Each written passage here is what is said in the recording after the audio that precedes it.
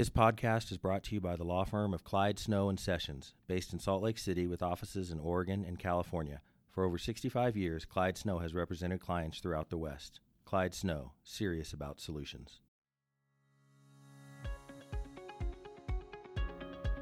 Hello, and welcome to Ripple Effect, a podcast putting water into context.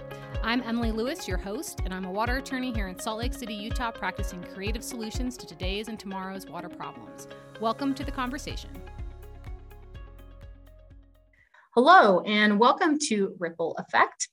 Today I have with me Lewis Heaton, who is an ag producer, an all-around interesting guy, and a mentor in the North Dakota Grazing Land Coalition.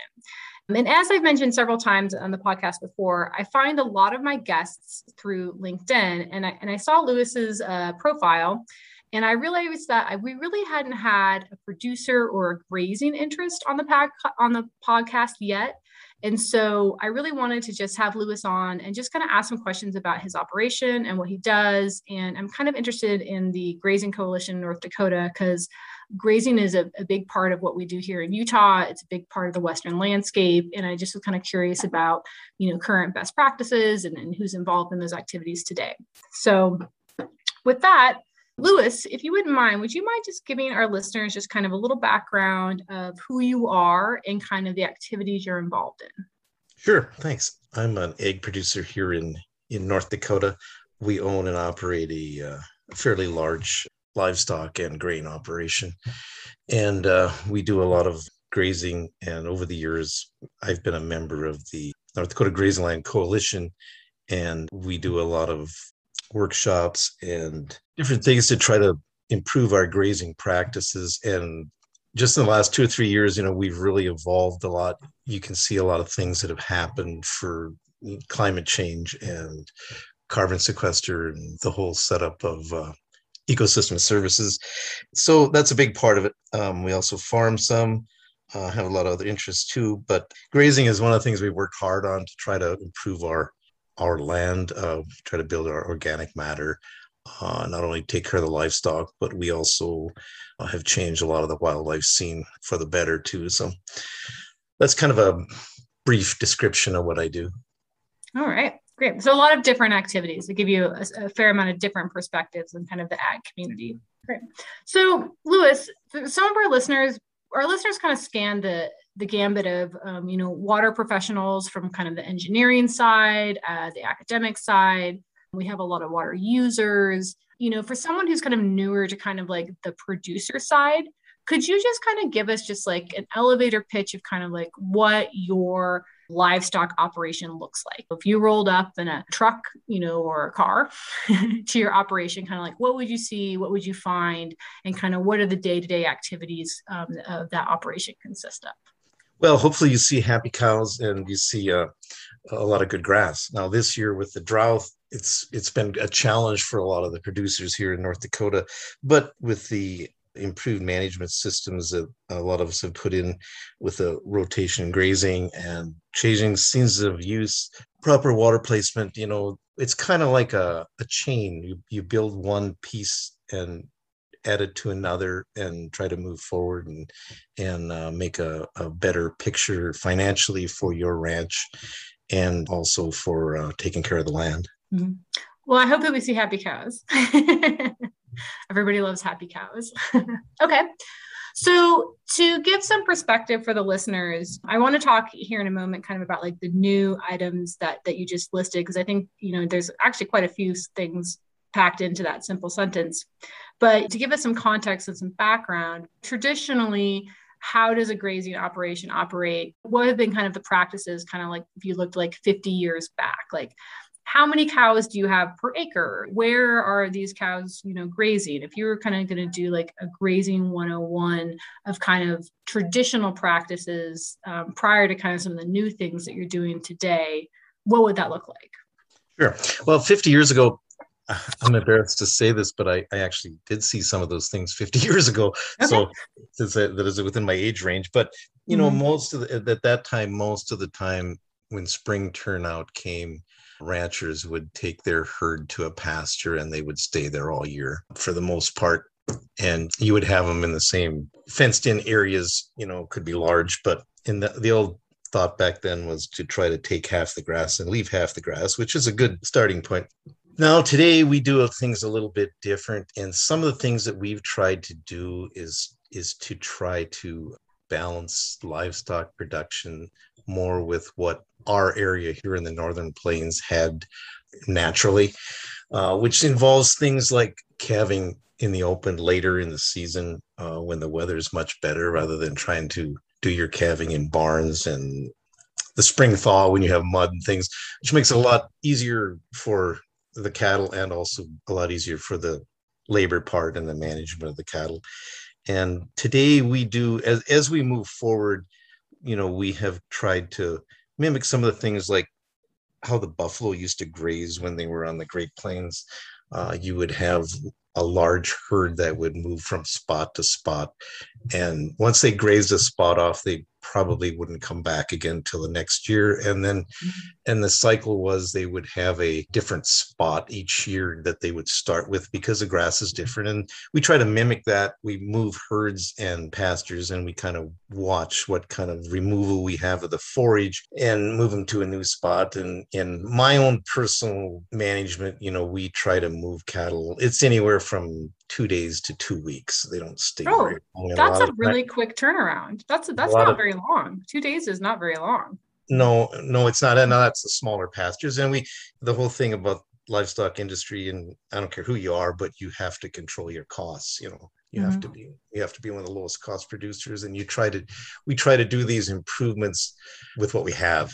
If you can split a pasture into 2 or 4 different pastures, and you have water that's available. Water is the expensive part to develop. And if you can make that work, it's a really, really profitable thing for your bottom line. Plus it's really good for the ecosystem too. You have a lot of wildlife benefits to your grazing. When you only graze a pasture for like 2 weeks a year, and then you let it rest and grow, and it gives a place for wildlife to be, because we don't high fence wildlife. They go to places they want to be. Yeah. When you see rangeland with more wildlife on it, you've done somebody has done something that has improved that. And is one of the also benefits, because I know one of the issues we have here in the West, and this might be my kind of more of an issue of kind of like open land grazing, but is water quality degradation. And so, we have a lot of problems kind of like in our, here in Utah, it's a very dry state. And we have not very many water sources, and we have a lot of open public land that has grazing leases on it. And we do see a lot of those small streams being degraded by just, honestly, cattle coming down to drink, And so have you also seen like water quality improvements on your properties through kind of this like rotational grazing? Sure, we have, especially in the hot part of the summer, livestock will go, if they're close to water, like a creek or something, they will go spend their time there. It's just the way they naturally would do it. And what we've done in places where we can, it is expensive projects, and, takes a lot of management and proper placement to put, different tanks in different places and pump the water in from a different source, and keep them off the stream banks. And as we move forward, I think that's going to be something that's probably, you're going to see more and more of that. So you have basically kind of like standalone troughs that have some kind of, you said like a pump system. Right. So you're not like trucking. I had installed one here this year, and there's no power there. It's pretty remote, and we put a large solar panels up. And it really works pretty good in this country for summer time, because obviously the more sunlight you have, the harder it will pump. And that's when they use the most water too. So that there's a lot of things you can do. Like I said, it's all a piece of your puzzle. You have to put together one piece at a time. And how much, like what's kind of the volume of water that you would need to have? I want to say distributed infrastructure, which is kind of like a technical term for, distributed infrastructure, but that's kind of what this is. You have a remote tank. One place where I have the rotation, there's 200 pairs there, and we put that has a 13.5 gallon a minute pump. With the size solar panels on there, it will run that 13.5 gallons a minute in direct sunlight. So it keeps up fine. And then is there like a float on it that kind of stop? How big is the tank? There's a float on it that turns it on and off, depending on how as soon as it gets full, it'll shut off. And how big is the tank? Because you said 200 pairs of cattle is kind of what the right. That's got two 2,000 gallon tanks there. Okay, so that's not a small tank. Right, and then if we go larger, we'd have to put more tanks on there, or put some kind of another upright tank beside it, so you can have some more storage. Mm-hmm. So in moving these kind of cattle around in their rotation, 2 to 2 weeks, I mean, how many pastures are you moving them then throughout the entire grazing season? Like, so if I'm total novice to grazing, kind of walk us through like the life cycle of like the grazing season, like kind of where you start and how long it is, and, how many pastures you might, move your cattle through. Sure. Well, we start, usually up here in North Dakota, if you're on native rangeland, we usually start somewhere at the end of May, and they'll come off, mid-October probably. But, each year is different. Now, this year we had, with as dry as it was, of course, we held our turnout date some, and we will have to take them off early, because your native rangeland can only do so much. And we probably only had 40 to 50% production this year.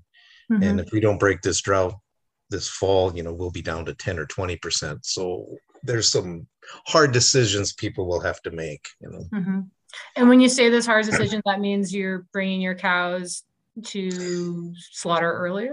You have a lot of options. You can sell them, you can move them to a different place where there's, grass, which is really hard to find in the West this year, or you can feed them. And there will be some of that, our crops here that did not make, a grain harvest. There's tens of thousands of acres of silage being cut here that doesn't have any grain on it, So that's corn, that is. So it'll help, but you can only do so much, and it's a matter of economics on how people want to do it. But if you overgraze that native rangeland, that's not a 1-year thing. You're going to have a reduced production for many years, and that's one of the things that we work hard with the coalition, is to try to have ranchers understand just how much you can remove without running into serious problems.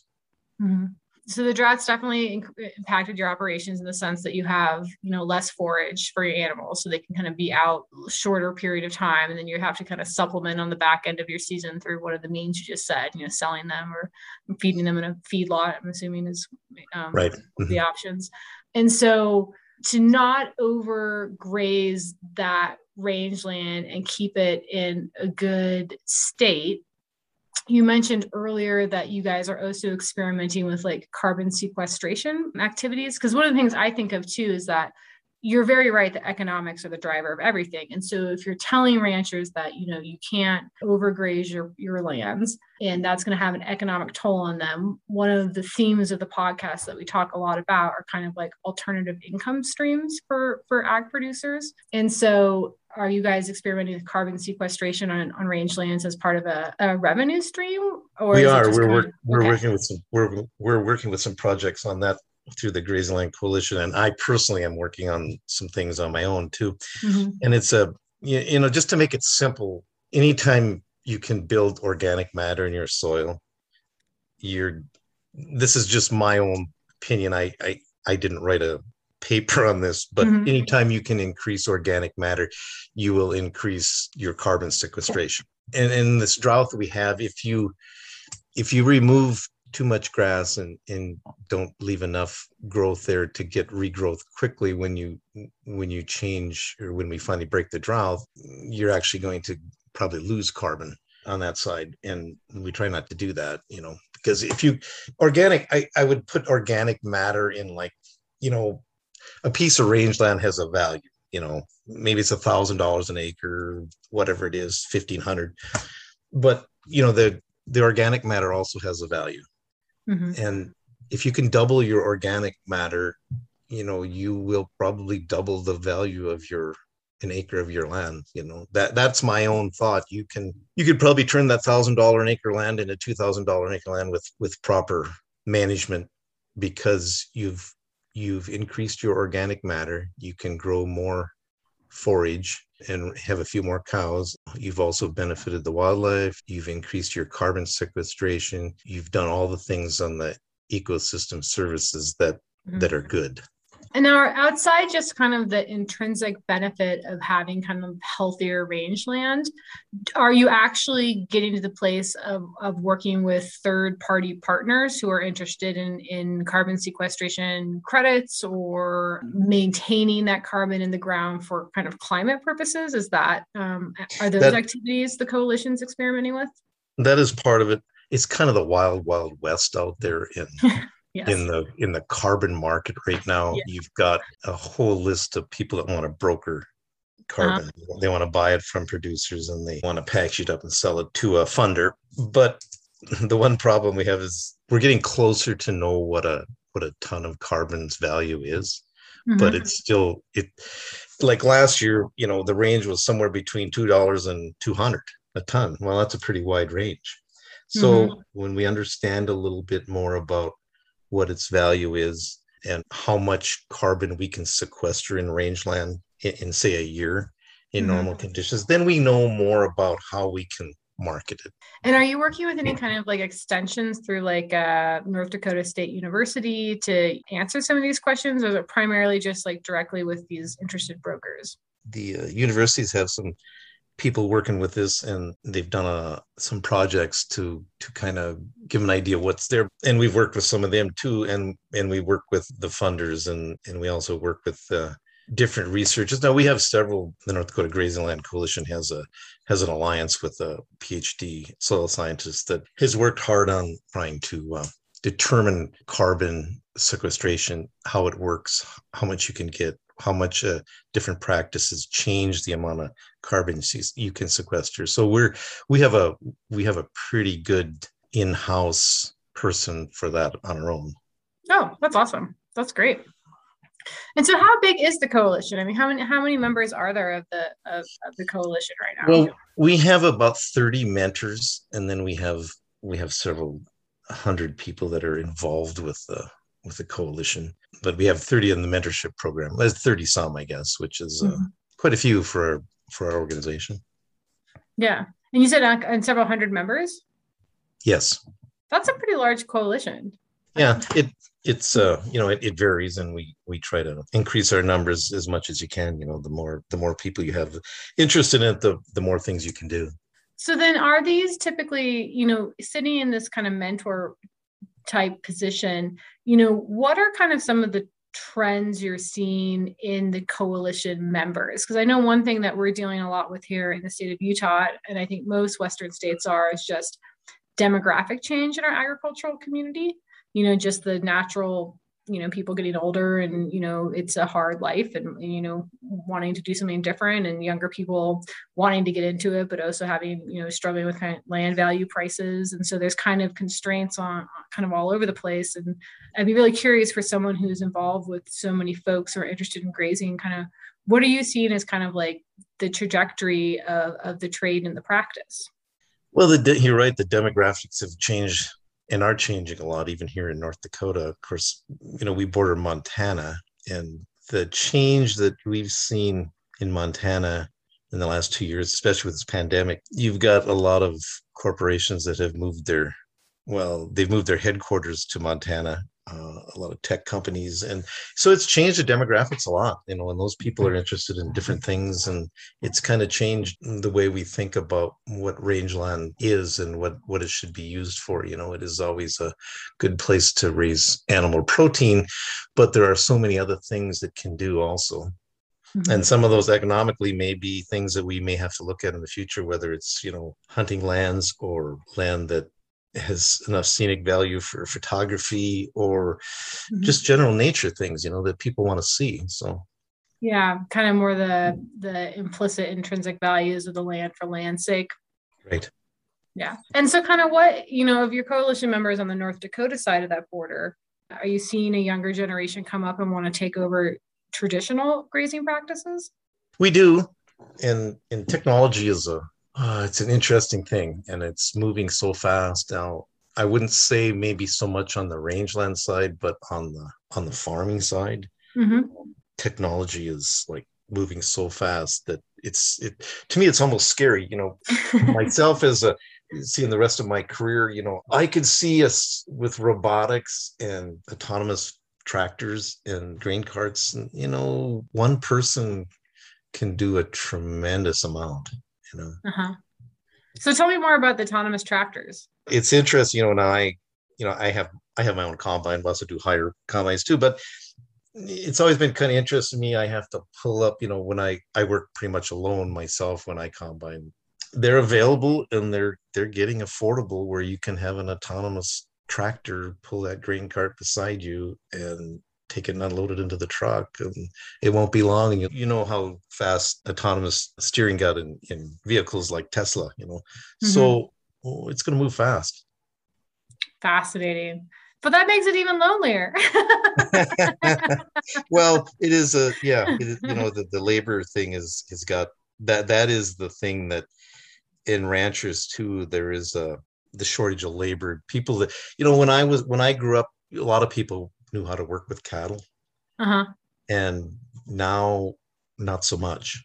Working with livestock, you can't have somebody come help you that has never had any kind of training. They do need to understand how livestock have to be handled or need to be handled, and for your safety and for the safety of the livestock also.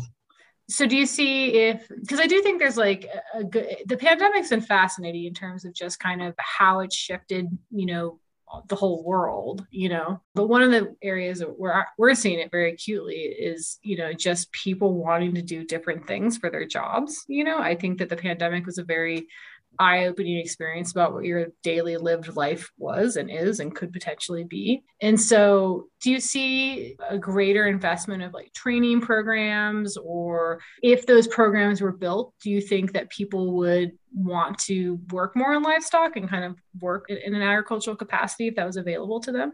Well, I think that is true, and we do have some programs. There's internships, that some ranchers have that, to bring people in and try to train them, and I've looked into that too, and it's a great thing, but it is you train these people and they move on, which is a problem. You can't keep them because they're talented enough that they'll outgrow you pretty fast. Interesting. Are these generally homegrown folks or folks who are brand new to this industry? Probably a lot of them are brand new to the, I wouldn't say they're brand new to the industry, but they came from a different part of the country, probably.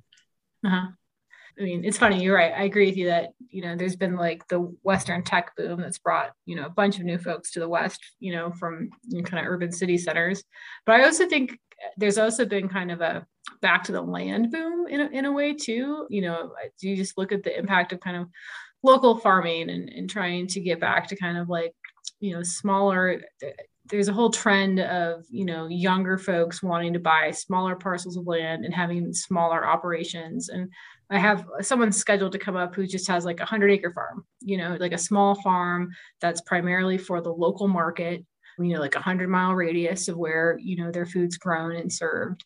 I see that as a trend, but obviously it's not something that's scalable to a huge scale, but there is interest. And so from an outside perspective, is not involved in the industry besides just kind of having a couple of clients who are producers.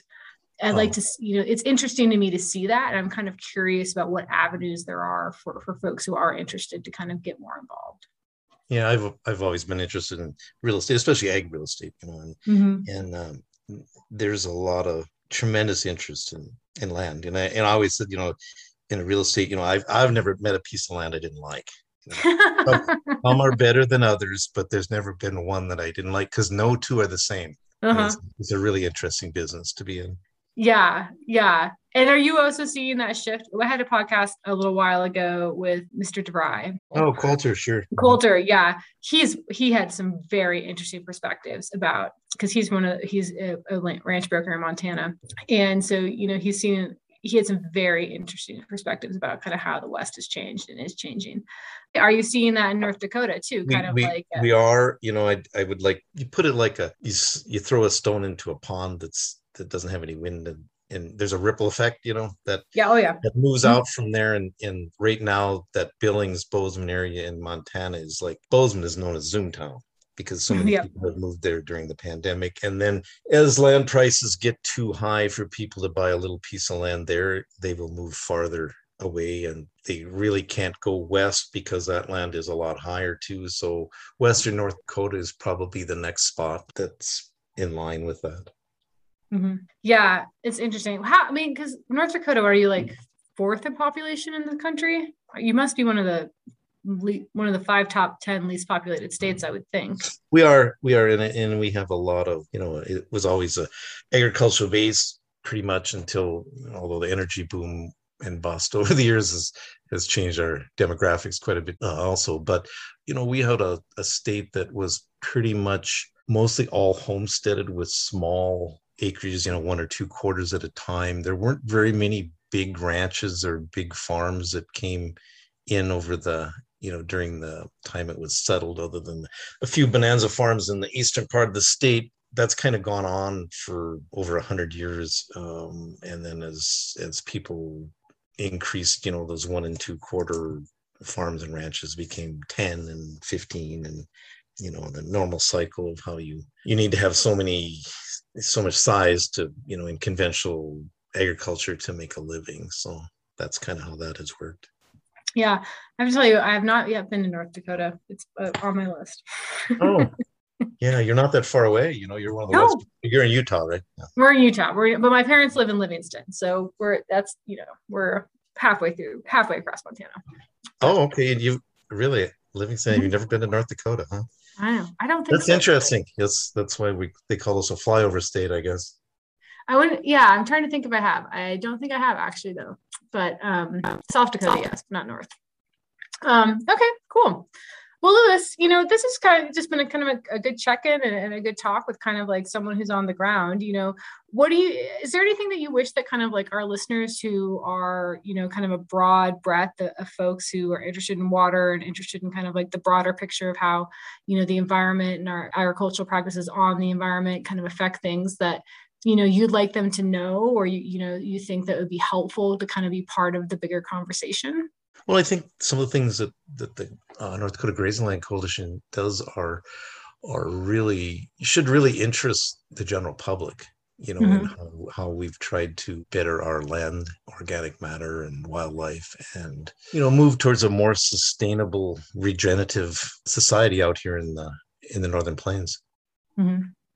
Yeah, I think it's cool. It's fun to see projects that are like on the ground projects kind of making a difference. Well, Lewis, I think this is exciting. I'd like to maybe check in at some point in time and kind of see, as you guys get, your feet under you with some of the carbon sequestration projects and kind of you come to that price parity point where those activities really get off the ground. I'd love to check back in and kind of see how those go, because I'm very curious about how that market's going to develop in the future. And I'm curious for a number of reasons. One, if it's actually going to happen. And then 2, it seems like it could be a really good benefit and win-win for everybody if it can be something that can be verifiable and useful and practical to use for the landowner. Sure. That sounds like a good idea. Yeah, great. All right. Well, we'll talk to you then.